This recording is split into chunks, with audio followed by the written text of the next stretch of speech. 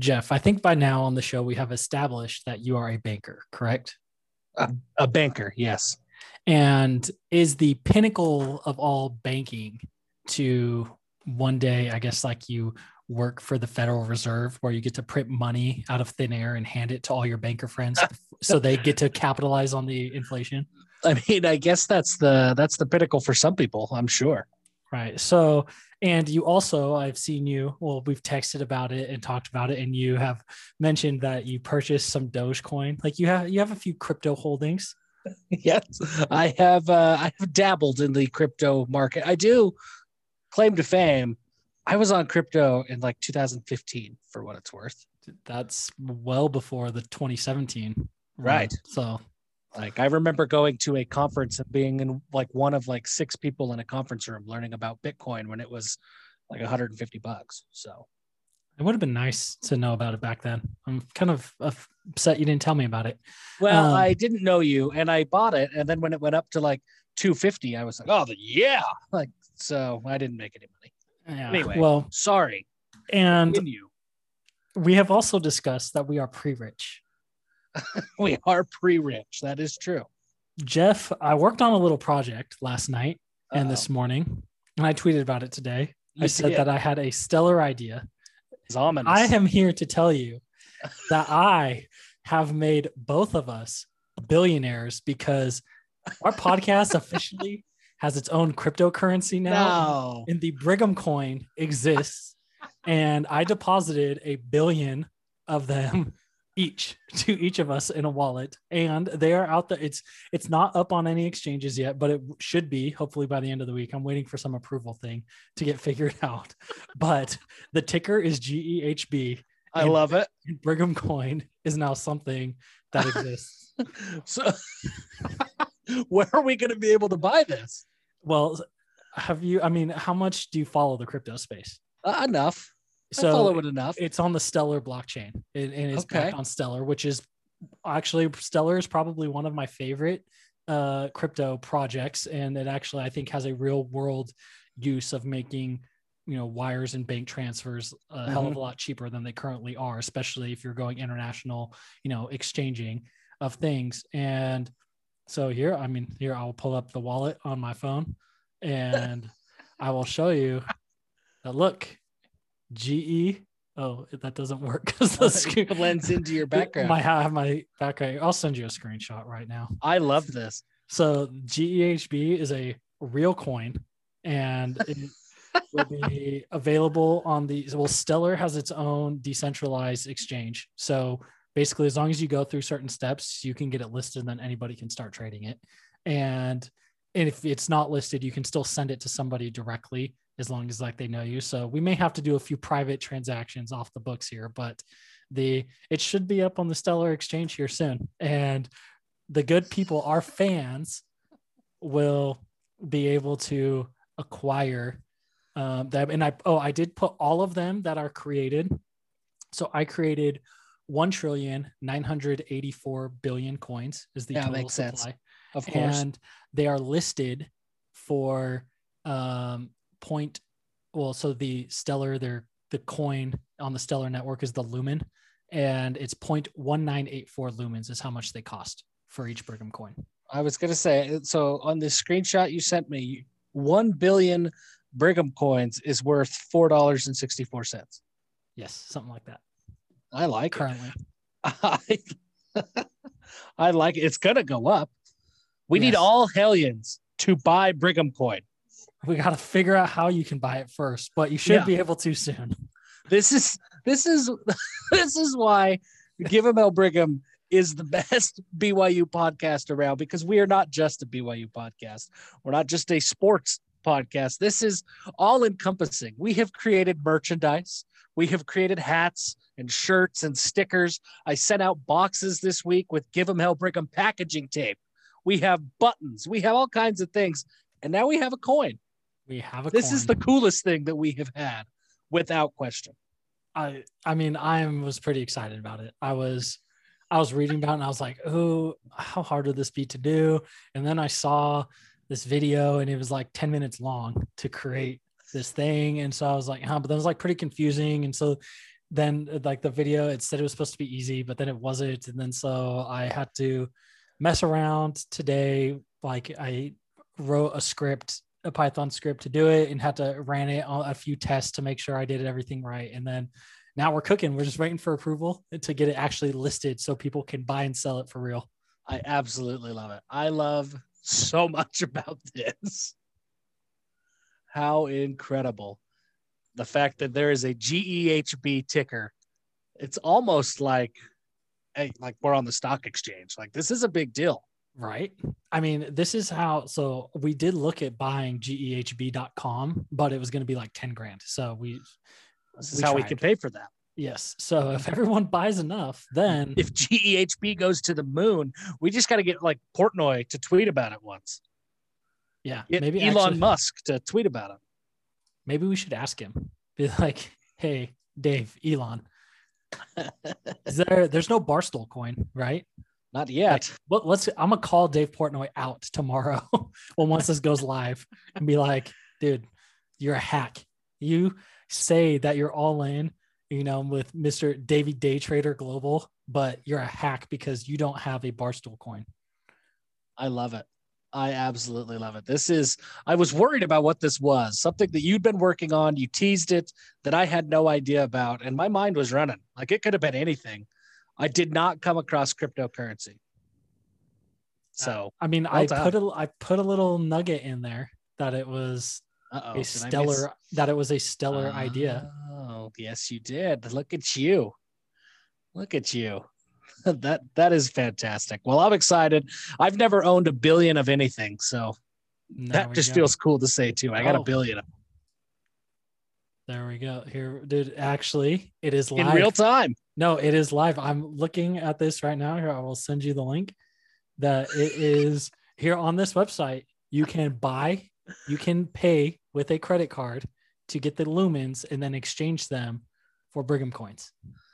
I like it. And the logo is click on the link I just texted you, or maybe I'll post it in the chat here. Actually, that'll be easier for you. Our podcast logo is the logo for the coin that shows up on the exchanges with the microphone. This is phenomenal. I'm pulling it up. It's loading. The price is $19.84. I love it.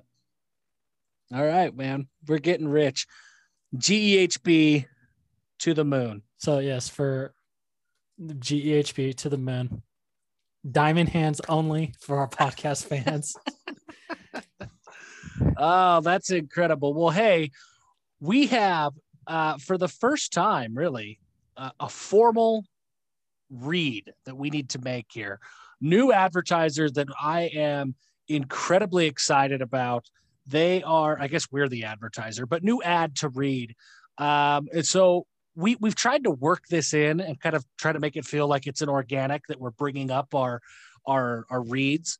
And it's never really felt that way. And it's always been a little bit herky jerky. So we're just going to kind of go straight into it and actually read it. It might be shorter next week. It might be longer next week. We might change it, but we're trying something. So let's see how this works. And I'm super thrilled that Hershey High Country Beef is part of the Give 'em Hell Brigham podcast. This is very on brand for us. Very, very on brand. Scott Hershey grew up raising cattle. In fact, his grandpa, an immigrant from Switzerland who helped settle the Bear Lake Valley, was one of the first people to raise cattle in that Bear Lake area. And if you've ever been up there to the Bear Lake area, ton of cattle farmers. Scott grew up learning from his grandpa and his dad, learned all the ins and outs of raising beef, and it's always been his dream to own his own ranch. He found himself immersed in corporate America with his career, but kept his passion kind of on the side, his passion being ranching. He and his wife raised 5 sons and 1 daughter on the ranch, and the best way to teach kids hard work and responsibility is to be a farmer. All 6 kids graduated from Davis High School and have gone on to become successful in their careers and in their respective lives. In the past, because ranching was just a side hobby, the calves would be sold off to meat suppliers and distributors. But recently, we have all experienced what can happen to disrupted supply chains. The shortage was not due to a lack of beef supply. The issue was an inability to process and transport beef to consumers. Hershey High Country Beef has solved this problem. They have eliminated the middleman and can provide beef directly to you, the consumer. The SWH Ranch raises grass-fed Angus beef in the mountains of southeast Idaho in the summer, and then all along the Great Salt Lake Valley in the winter. We being Hershey High Country Beef is presently reserving whole or half beef that will be ready in the early summer. So you can get a whole cow or a half cow, reserve it now for the early summer's harvest. So we're a couple of months away. In the future, as this business grows, because this is a new business, a small business, and you know how we love small businesses here at Give 'em Hell Brigham, they hope to be able to provide on-demand meat options for monthly delivery. This is some of the best beef. If you have never ordered like a half cow or a full cow directly from the supplier, it changes the game. The beef is so much better. It's cheaper. If you order a half cow, it comes out to be about $5.40, like $5.40 a pound. It ends up being a slightly expensive for ground beef, but unbeatable prices on literally everything else. Yep, 100%. And it tastes so much better. Everything about it is better. If you order the half beef, it ends up being about $1,500 You have to pay a $400 deposit, split it with your friend. That's what I've always done. I've never had the room for, an additional 200 pounds of beef. So you order a quarter beef, you buy a half beef and you and I would split it. It ends up being 5 to 6 chuck roasts, 7 to 8 packages of short ribs, 4 to 5 round roasts, 2 bottom round roasts, 2 sirloin tip roasts, a full brisket, 4 to 5 packages of sirloin steaks, 5 to 6 packages of T-bone steaks, 4 packages of tenderloin steaks. If this feels like we're going on and on, it's because this is a lot of beef. 8 packages of rib steaks, 2 to 3 packages of stew meat, 15 packages of hamburger, and you get the bones to throw into your soup as well for flavoring. Phenomenal deal. You won't get better taste. And this is a local company, a small business, and a BYU fan. Like, what could be better than supporting Hershey High Country Beef? You can find them, make your reservation now at HersheyHighCountryBeef.com. Super excited they're part of the show. I am very excited. I got to figure out how to get me some of that down here. Because there was a guy that I would buy meat from when I was living up in the Phoenix area. Also a BYU fan. As far as where Killian beef, very similar story, but down here in the desert of Arizona. But it really is just such higher quality meat, and it really does make a difference. And I want to actually know if part of that, like, yes, you get the bones, but I don't know, it's probably not going to trim. I don't know how much they're going to trim, but I want all the fat. Like, I want the tallow so I can use that on all of my cast iron. Like, give me true. Like, I want, give me the tallow from it, and we'll see on your new Blackstone. Yes, on my new Blackstone, which I think there was a little bit of confusion about that actually. As I was talking, and I said it was like a griddle, and my wife, like, she thought that it was like going to be a griddle, like just to put in, because they do make griddle plates that like you can for your kettle, just like to put in. I thought I was just gonna like get some steel and put that in, and that's kind of like what she thought it was. And she was like, "Okay, get one." And then I ordered it, and then the box came, and she was like, "Holy crap, this is huge!"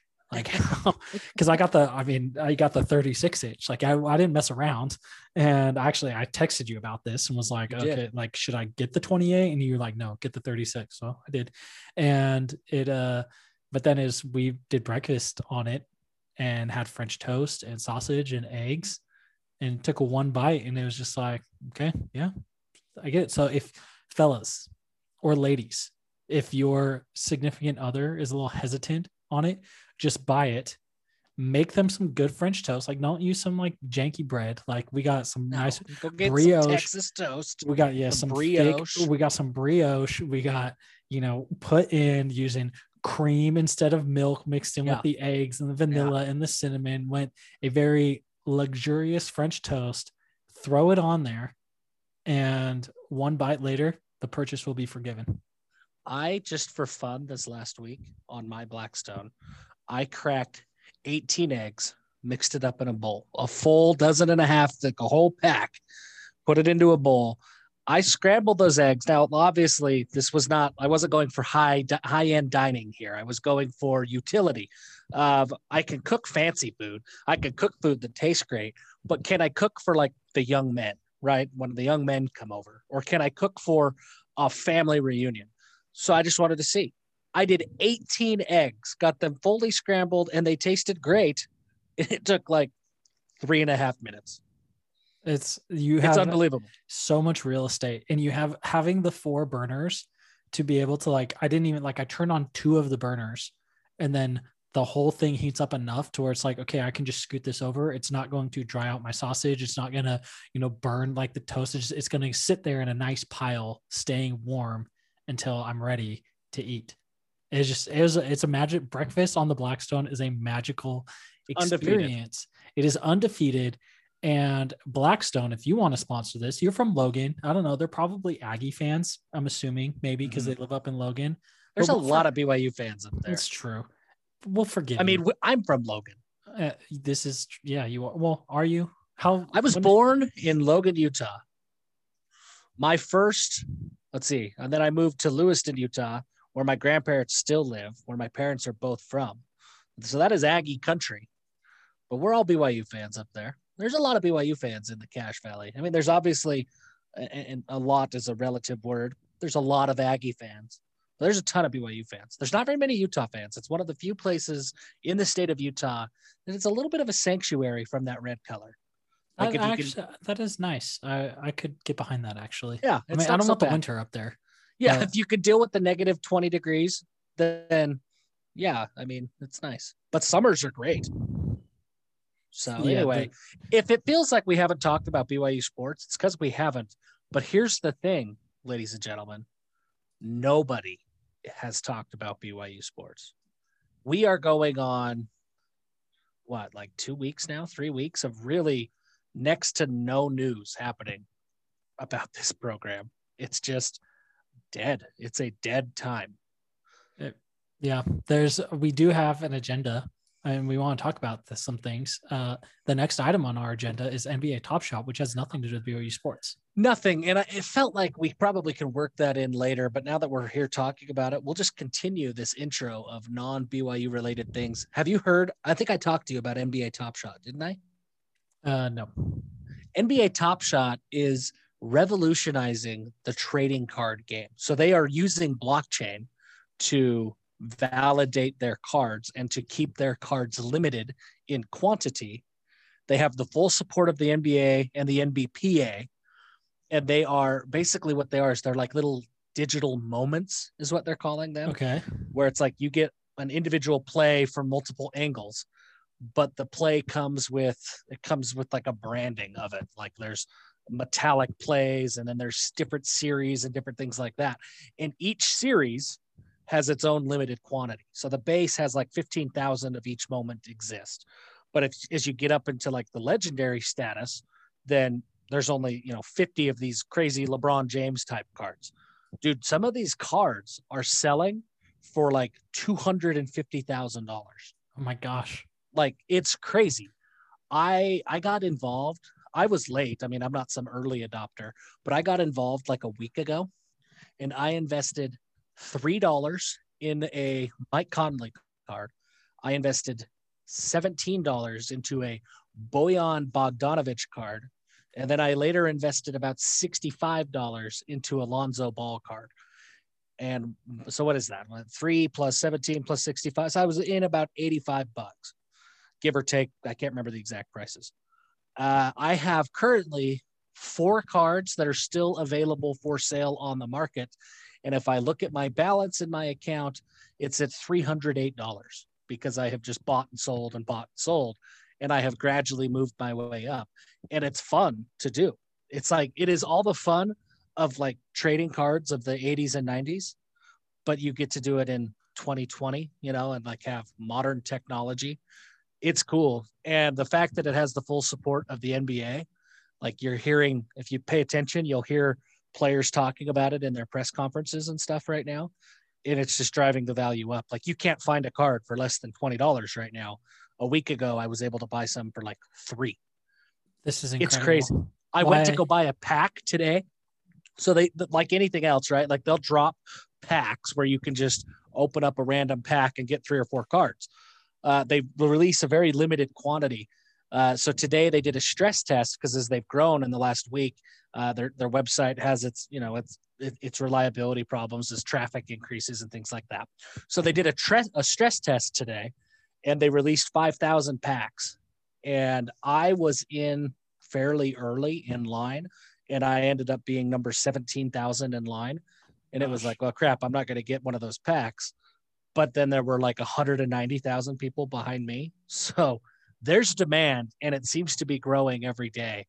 It's a lot of fun. So that's why it's more of a PSA. It feels like we're just marketing all of these things to all of you guys today, but this is more of a PSA. I feel like we're not quite at Bitcoin levels. Like this isn't that 2015 conference room where I'm telling everybody something that like you guys aren't going to believe, but we're like at the beginning of the 2017 bubble of Bitcoin. Like Bitcoin is still at like $8,000 right now, and it's going to go up to like $40,000. That's where we're at. This is going to continue to grow, this NBA Top Shot thing. And it feels a little expensive right now on some of these moments, and it feels a little bit weird, but these values are only going up. Well, yes, it's like, so I'm looking now, the cheapest one you can get, like you said, you get like an Alec Burke or Mason Plumlee. Like who cares about that? Those are like $20. The cheapest card you can get is the moment of Ish Smith getting an assist. Is $15. And that's the cheapest thing on here. There's not very many that are cheap anymore. But what I have found, I mean, I've lost money on a couple of the ones that I've bought, and really I just hold them and then eventually they sell anyway. So I haven't really lost money, but I haven't gained what I hoped to gain is when I buy just random ones. But if you can find like an even moderately known player, like there's one in the marketplace right now, Otto Porter Jr. for like $20. Is he great? No, but I guarantee you that over time, that $20 moment is going to be, you'll sell it for 40.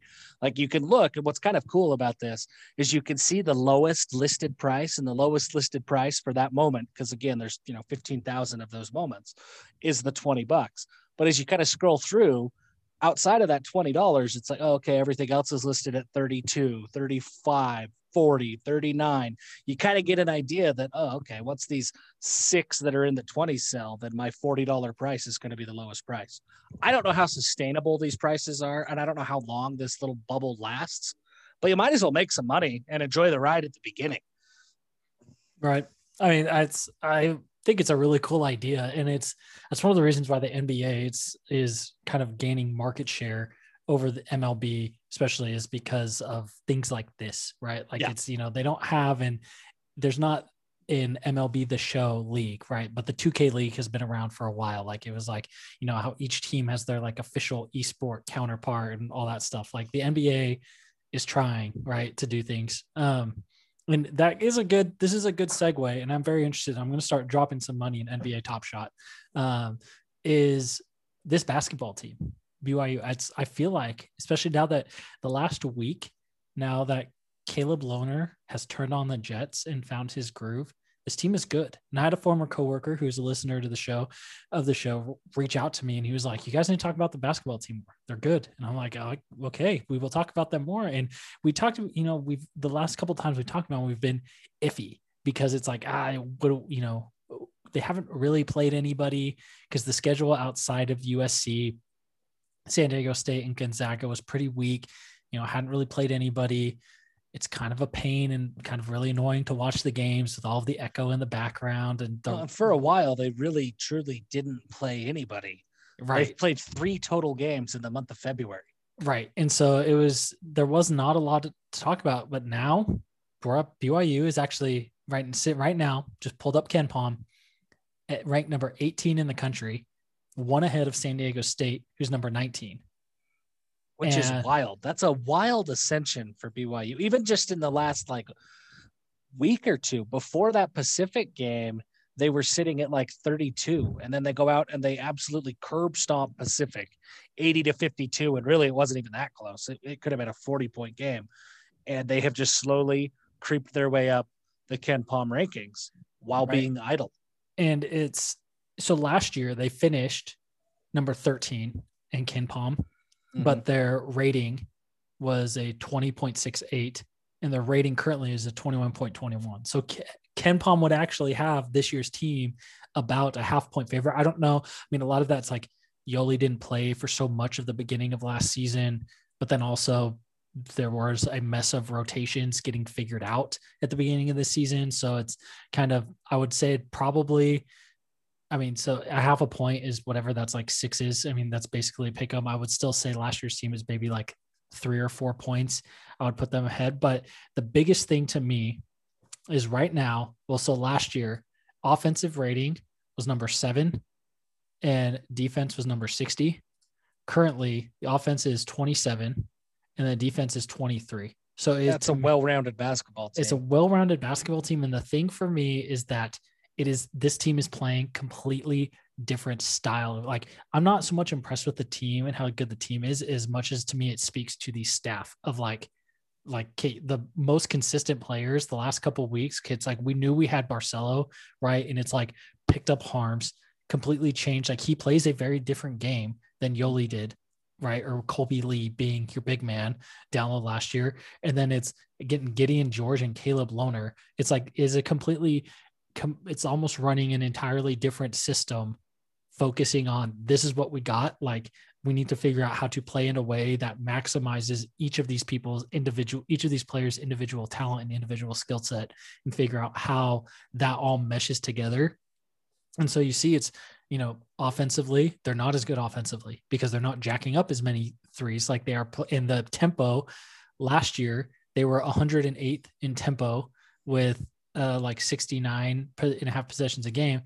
This year, they're 202nd in tempo, right? So it's like they like a 50% drop, because there's 300 something odd teams. So it's like way down in tempo and just in playing way more aggressively on defense because they know, like, look, we don't have TJ Haas. We don't have, we don't have Jake. Why can I never remember his last name? Toulson. Yes, we don't have Jake Toulson out there. Like, Yoli is a very, like, Harms is more of a rebounder and he's okay. Like, he's a good scorer, but he is not Yoli and what he can do offensively in the paint. Like, we need to be a defensive team, and they came out and did it. And that to me is so freaking exciting. Yeah, it's huge, really. I mean, it's really cool. It's been really cool for me. And I think this is a testament to coaching and talent. You mentioned it though. Caleb Lohner in the month of February, he went for 11-6 against Portland, 9-8 against Gonzaga, 19-9 against Pacific, and 18-7 against Loyola Marymount. Like, the kids figured it out. That's what we expected from Caleb Lohner. It took him maybe a little bit longer than people hoped as he adjusted to the speed of the game, but he's figured out the speed of the game. He's figured out, when he can take his shots and when he can get aggressive. It's really starting to come naturally to him, and that changes the dynamics of this entire basketball team. It gives them an explosive weapon who can score down low. He can shoot the three. I mean, he can do a lot of different things. And it really felt like that was what BYU was missing. It was almost like they were just missing somebody who could make a play. They had Barcelo and they had, to an extent, Averett, but everybody else had to be set up, right? Like, it had to be set up by Barcelo or set up by an exceptional play design and execution. Well, Lohner gives them somebody else who can go out and make a play.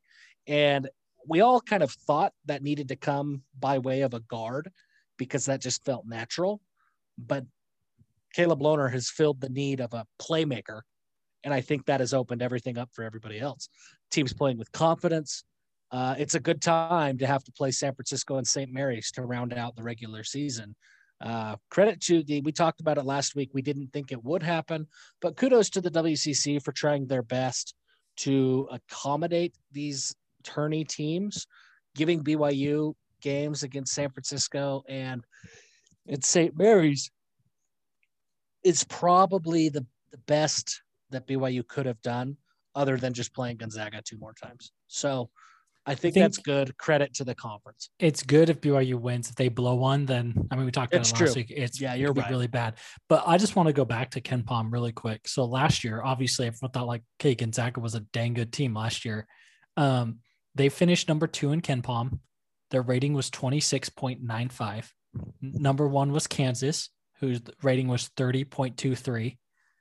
Gonzaga's currently ranked number 1, and their rating is 38.14. This year's Gonzaga team would be a 12-point favorite over last year's. They're the freaking Death Star, man. Like, they are unbelievable.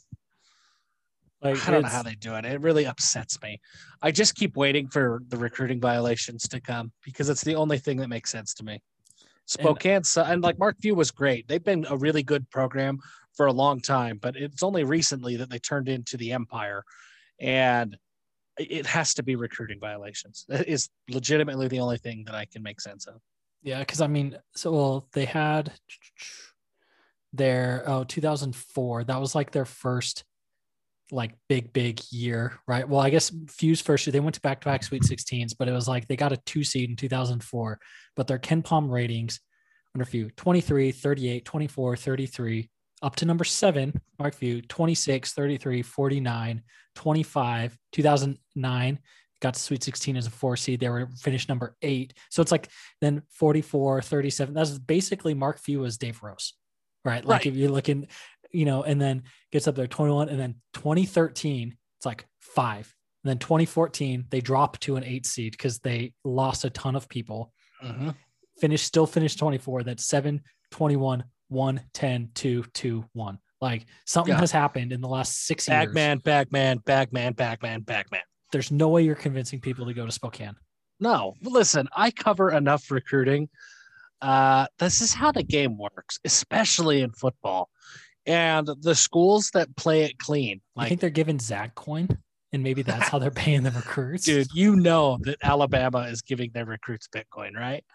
Like totally untraceable. Oh, even the government. They're not doing Bitcoin because Bitcoin's got the open ledger. It's going to be Monero because Monero is the completely anonymous one. They're doing something, and I have no doubt about that. But I don't know what they're doing. But yeah, Gonzaga is unbelievable. But BYU basketball is trending in the right direction. And I don't know if they're ever going to become unbelievable, but I think they're going to be really good. And I think that how do I phrase this delicately? I don't think that Mark Pope is ever going to hire bagmen. I don't think that he's ever going to do anything that would get BYU into hot water. But I think that he will push the temperature as far as he can before he hits hot water. And that's what I love to hear. He wants to win. And that's what, I mean, if everybody else is cheating, which we've seen, that's what they're doing. I mean, hello, Sean Miller is being recorded by the FBI cheating in the recruiting game and nothing's happening. He's still coaching on the sidelines at Arizona. So if the other people are openly cheating and nothing seems to matter, the only thing that is going to prevent a school from cheating is their moral compass. And BYU is not going to allow a sports program to potentially bring harm to the name of the church, right? So they're never going to condone pushing the levels like as far as apparently the University of Arizona has. But I think that wherever that line is, you can bet that Mark Pope will walk right up to it. Conversely, Dave Rose, especially in light of the Nick Emery stuff there at the end, right? Like Dave Rose wasn't going to come close to that line. Bronco Mendenhall didn't want to come close to that line. And Kalani, I think, tried, but in football, it's a little bit different. And he has kind of had to take a step or two back away from that line. But with basketball, where you don't have as many people to manage, I think it's easier to do. And I think Mark Pope will get as close to that line of aggressive without breaking rules as you possibly can. And I think that's a good thing. I do think it is a good thing. And I hope we do flirt with that line. And Brian Smith, I've always said BYU won't be a legitimate school until they have a serious recruiting violation. And I know that now they have one. The Jetta isn't. No, the Jetta is not real because wasn't the Jetta used to go to a U2 conference in Disneyland? Like, no, that's not. Yeah. That's not it. No. I need. I mean, it's BYU, so it's not like hookers and cocaine can be on a recruiting visit, but like I mean, I'd kind of be okay with that. If I I mean, I don't heard know what things were like when Gary Crowton was around, but that is true. That is true. If I they did get heard, a lot of talent if that couple of years that held the program steady for almost a I, decade. I really liked the idea. I mean, it didn't happen. It ended up being Sox, but I really liked the idea that Dwayne Busby was out operating in the shadows and, hooking up Taysom Hill with like car stereo systems. Like that was cool. Like I was on board. And then when it was Sox, it was, well, I missed that whole thing because that summer when that happened, I was living in Moscow. And so it was like I was half, like I wasn't on a mission, I was working, but it was like I was half, like my clock was off, right? Being halfway around the world. And so it didn't really like, I didn't really get it was mostly driven. I mean, 1280 was the one who caught the bulk of the, I guess, the flack from BYU fans, but that was it was driven by the Utah blogger world, and it's a different blogger world than the ones that are there now. It wasn't the Steve Bartles, the Brian Browns, the guys that we know and love, but there was a former era of the Utah blogger that originated, like the source where that story originated. I'm not going to out him because he's still in the market, but it originated with that person. And then the former Utah blogger world really lit the fuse and let it go. And they hoped that it would become this big scandal to ultimately, I guess, shut down BYU athletics, but they were misinformed. So here we are. It's very similar to the story of Zach Wilson was in the car with Neil Pau'u. Like not a lot of truth to it, like zero. But same source though, interestingly enough, on that one. Yeah. And I think when you hear that it was being driven by Utah bloggers, it makes you upset. Like, why would Utah care that much? But I had a conversation with a former coach about the Zach Wilson stuff that I said, I think this started with a Utah blogger. And he said, that's the most SEC thing I've heard about BYU and Utah. Like using a blogger to create a scandal about your rival. Like that's Georgia, Florida stuff right there. Like that's Auburn, Alabama stuff right there. So once I put it into that perspective, is hell yeah, I can get on board with Utah wanting to slander somebody. We're legit in Utah. Like UCLA and USC, they don't care enough to do that. Oregon State, you really think that the Oregon beat guys are going to try to figure out a scandal to take down Oregon State? Like they don't care.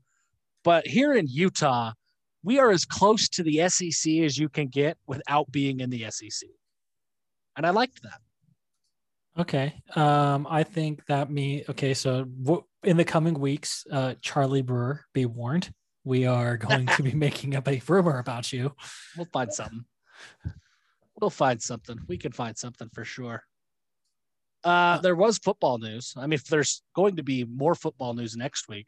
But tonight, Jacob Robinson, former Orem High School standout, announced that he would be transferring from Utah State to BYU. We talked about this a few weeks ago. As soon as Robinson hit the transfer portal, BYU was the expected destination. But this really couldn't have worked out better for BYU. So Robinson was part of the 2020 class out of high school. And BYU had a scholarship crunch, and they couldn't take and Robinson was kind of a project a little bit. He didn't look like he was going to be a guy who was going to contribute immediately. And between that and the scholarship crunch, BYU asked Robinson to gray shirt for a year. Robinson had a late offer come in from Utah State where he could play immediately. And he took, like anybody should, he took the offer to play immediately instead of the offer to sit around and wait, right? So he goes to Logan. COVID comes. The year ends up happening, but he can play while maintaining that year of eligibility. So he goes and he plays. Utah State doesn't play very many games. I think they only ended up playing 5 or 6. Jacob played in all but I think 1, maybe 2 of them, and he played really, really well. He was one of the highest graded, I think he was the second highest graded Utah State Aggie on PFF. Like he played very, very well, especially in the context of being a true freshman that did not get to have a normal lead up to the season because of COVID. He played exceptionally well. Then Gary Anderson, I guess he's fired, but then there's the story that comes out that he walked away from the buyout. So is it kind of like he quit? I don't know. That feels weird to me. But Gary Anderson leaves. The new coach, what's his first name? Anderson. Remember, Arkansas State guy comes in and he takes over the program. Blake Anderson, thank you. He comes in, takes over the program. Jacob decides he doesn't want to deal with all of the new coaching stuff. He wanted to play for Frank Maile. Maybe he's upset. I don't know. He transfers. Now he goes to BYU. How great did this work out for BYU? Well, they wanted Robinson to gray shirt anyways. But instead of just sitting around and twiddling his thumbs and watching people play football, he went and played D1 college football in Logan for free, right? For a free year, only to transfer and basically be a gray shirt anyways for BYU. This could not have worked out better for BYU or Robinson. He gets to go to the school that he really wanted to go to. BYU gets the player that they wanted, and they get to do it within the confines of the scholarship crunch that they initially planned for. This is what Utah State should exist for. They should always be BYU's gray shirt school. So I've talked about this. This is unrelated to Utah State. I want to bring sports back to BYU Idaho, and I want them to BYU Idaho, the Vikings, to make a comeback and join the Big Sky. And then once they're in the Big Sky, I want to say, okay, all athletes will be on a track to graduate in 3 years. So when you graduate, you will have 2 to play 2.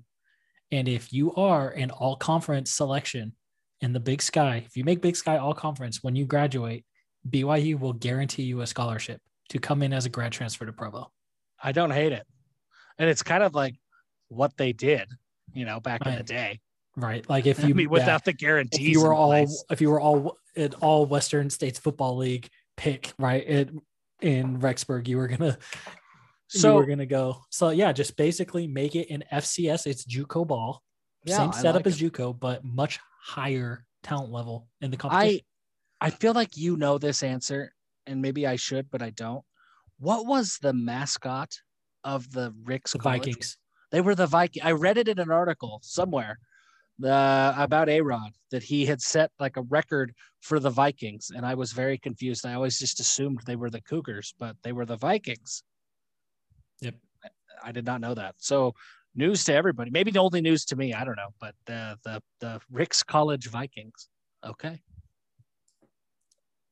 It is spring ball coming up. So news is coming, folks. So hopefully next week's intro, we're not just going to talk about whatever, although we probably will, but we'll have football content to talk about. And we'll have some big basketball content after a big week. Like there will be some very, very good things to talk about next week. Yeah, it's going to be big. And hopefully, I don't know what media availability is going to be like for spring ball. I'm assuming none because of COVID and everything like being shut down. Yeah. Maybe they'll get the socials team out there. Like, I mean, they'll have the little clips that they put up, but like, it'd be nice if like the way they did the broadcasted basketball practice on BYU TV, give us some of that in the spring. It would be nice, but even with full, in a pre-pandemic world, Kalani didn't let the media really see much.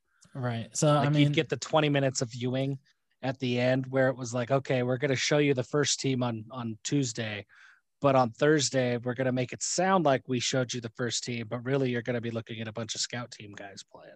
Right. And it was hard to really draw any real takeaways from that. And when you throw in spring ball, where just like maybe we need to talk about this, Garrett, because it happens every year. People are going to be playing in different positions next week. Like that's what spring ball is for. Spring ball is for just trying things out. And every year I get asked, well, who so-and-so is playing running back. What do we think of that? I think it's nothing until it happens in August. And that's really kind of this overarching theme of what happens in spring ball means virtually nothing. Now, I say that with the caveat of it means a lot, but it means a lot for the coaches as they make decisions after spring ball is over. Spring ball is just like this big petri dish of them experimenting with different stuff. Right. But they don't actually look at the results of their experiment until after spring ball is over because they only have a finite amount of time to play around in that petri dish. Right. That The feels like a or really good analogy, just for that what it's worth. that is a good analogy. Or you get some let me see. Or you get some random things like players that are a walk on that if somehow it's like they're there for a spring and then they do something in the spring game and then they never ever like then they're not even on the roster come fall because they go somewhere else. And what who there was a running back in the spring game a few years ago that I remember. Oh, shoot, I cannot remember his name. He's someone, he went to Timpview, and I remember in the spring game, he got a bunch of carries, and Jamal Williams like saying he reminded him of a penguin. Do you know I, what I'm talking I about? don't remember this at all. I'm gonna say BYU Jamal Williams penguin. I mean, oh gosh, he has too many things going on. But it was, I remember it was like, I don't remember the kid's name, but people were like, oh my gosh, who's this kid who's walk on? And then come and Bronco, he got the most carries in the spring game, had like 75 yards and a touchdown. And then come fall, he wasn't even on the roster anymore. And he had, gone away and like, I don't know if he ended up at Dixie or transferred down to Snow or what. Like, I'll have to look I it have up. no idea. I wish that I knew. But the I'm things like trying to that, look up the roster. Can I tell you real quick, just one very minor rant? The new updated BYU website, when you go to their roster, you can't sort by position anymore. It doesn't they work. need to fix that. Yeah, it's a nightmare. So the only way you could sort by name, and you can only do ascending or descending, or you could use their filter like their filter tool, their wizard, but like to go by positions, it has every sport listed. So if I want to look for I'm looking at the football roster page and I go to the drop down to filter by position, and the first options that come up are the 100 meters, the 10,000 meters, the 110 hurdles, 1,600 meters. Like, come on, BYU. This is garbage. You are the school that built the whole Silicon Slopes, and you can't come up with a better format for your website than this trash? That's embarrassing. It's awful. So, small rant as I'm trying to find who this could have been that you were talking about. I'm gonna find it, and I don't know who this kid was, but I remember him being on there, and it was like, I swear, I'm very frustrated. I swear, he went to Timpview. That's what I'm searching for. I'm searching for players who went to Timpview, but I can't think of any running backs off the top of my head that went to Timpview that have played recently. And no, this was in like 2013 or 2014. Well, yeah, and I've looked through 2012 through 2014 now, and I got nothing, man. Dude, I got Creed Richardson. Is that who it is? No. If I saw his name, I would do. I gotta like try to find it, but yeah, I mean, we're getting way off track here. But it's yeah, I'd have to find it. But back to the whole point of this, there are guys that show up on the roster for spring. They walk on. They may even get some run because guys are getting held out, or they're literally, like you said, they're just doing everything they can, getting whatever random body they can, like, whatever random guys in there they can to eat up some time, make people happy, and then they, you never even see them again. Yeah, it's going to happen every year. I remember, and maybe he'll play, but Jeremiah Burr was his name. I don't even know who that is. Exactly. Right. Like it's the, and actually if you search his name, Jake Hatch, back when he was writing for scout.com back in June 2014, there's an article about him on Cougar Sports Insider from way back then that Jake wrote where he that's talked back about in the Total Blue Sports days. Yes. Those are different days. It is a different era of 247.com/BYU than it was back then. Very different. This has been a fun show, and I'm still kind of jonesing about Hershey High Country beef. Like, the ad's over. We're no longer getting paid for this. But I'll be honest with you, Garrett. I've been kind of like toying in my head the entire time. Are Like, you going to go buy yourself a deep freeze? well, I've got a deep freeze. The question is, do I have enough room in that deep freeze for a half cow? I don't know.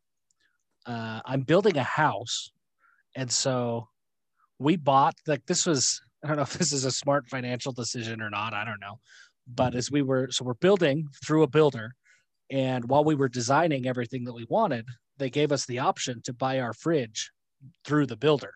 And in my head, it was like, well, yeah, I could buy some super fancy fridge and put it as part of my mortgage. Like, why would I not do that? Right.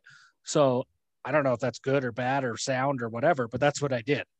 And so now my plan was, okay, I've got this fridge that's going to be in my house. Great. I don't have to worry about a fridge. But my fridge in my current house died last week.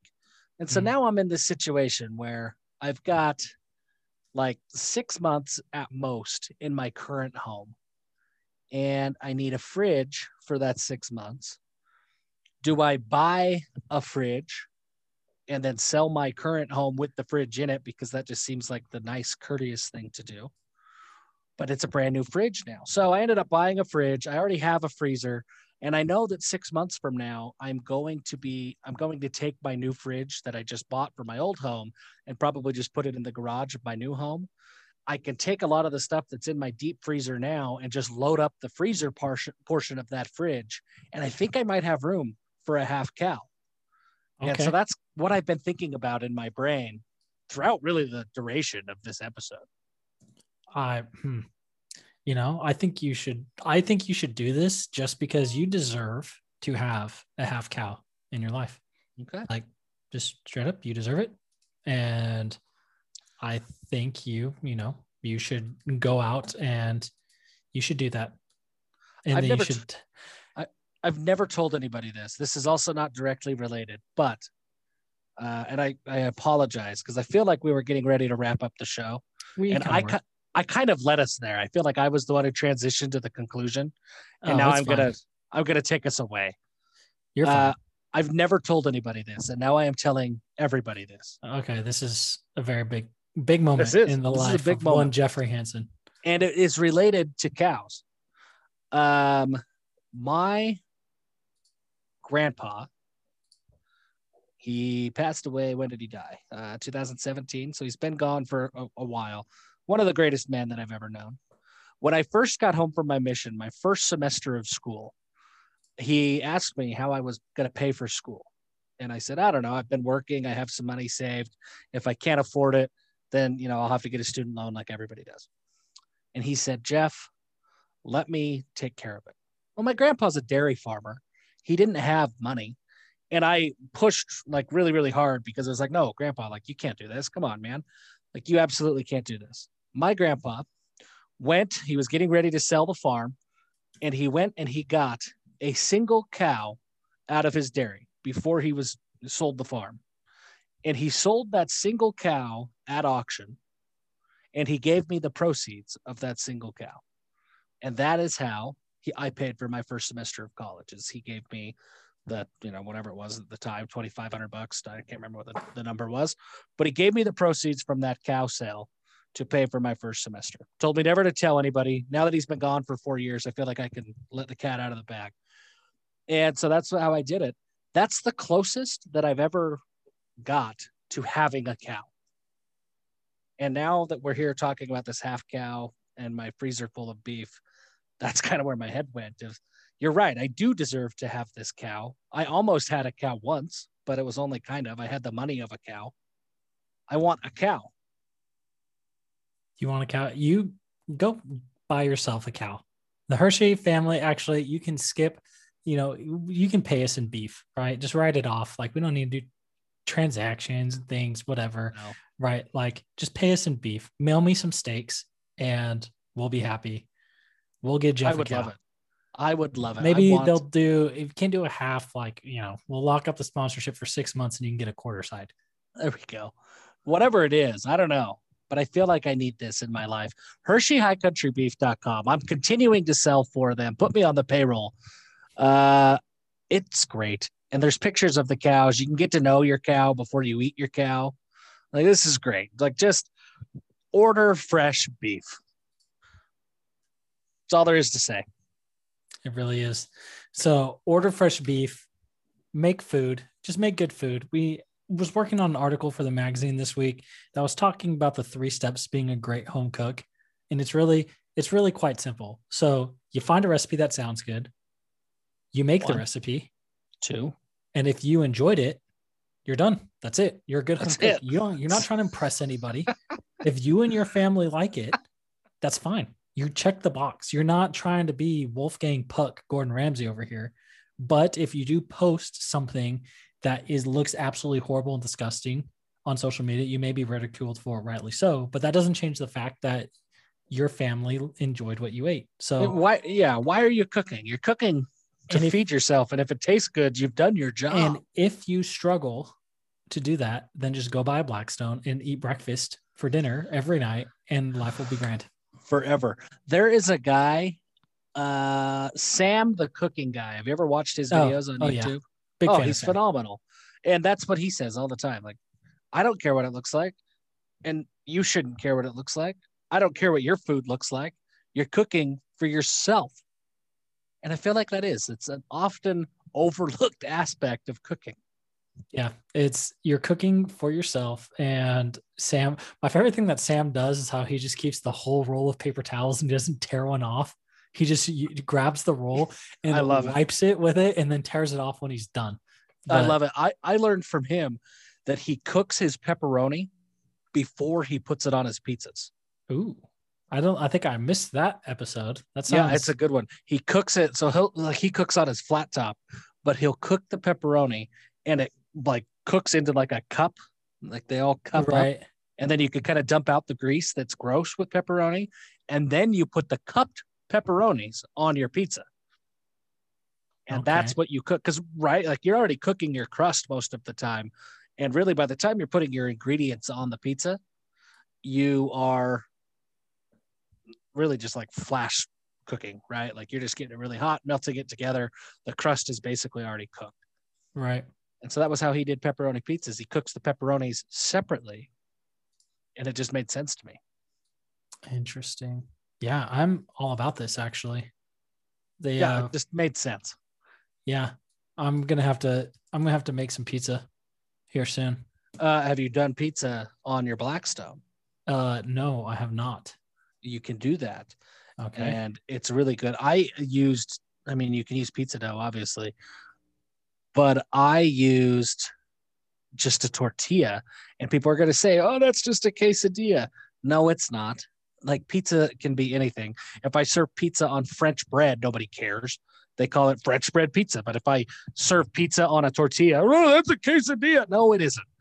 So pizza on a tortilla on the Blackstone, you just go, you get your tortilla a little bit crunchy, put your toppings on, throw a bowl or something over the top, steam it so it kind of melts. Done. You could do fresh mozzarella. Like, you could do a lot of really good things. Okay. I'm gonna have to look into this. And with that, Jeff, as we have now left, we've had a wild show today. We discussed a new currency. We railed on the Federal Reserve. We introduced our fans to Hershey High Country beef. We talked about football and basketball and how insanely good Gonzaga is and how underappreciated this year's BYU team is. And then we circled back around to the food, because you don't get to look the way that you and I look without appreciating food. You're absolutely right. And I think we are going to give our kitchens hell this week, because I feel like we're going to do something good, and we'll probably text each other about it, maybe post a picture online, share the recipe with the world. But it's always an adventure at our house. I am going to do the Oklahoma onion burger on my Blackstone. It's Sam, the cooking guy's video from today. It's basically a smash burger. Go watch it, and we will both do it sometime this week, and we will talk about our Oklahoma onion burgers next week. Okay. We're going to do it, and that will be great. And with that, Jeff, give them hell. Give them hell.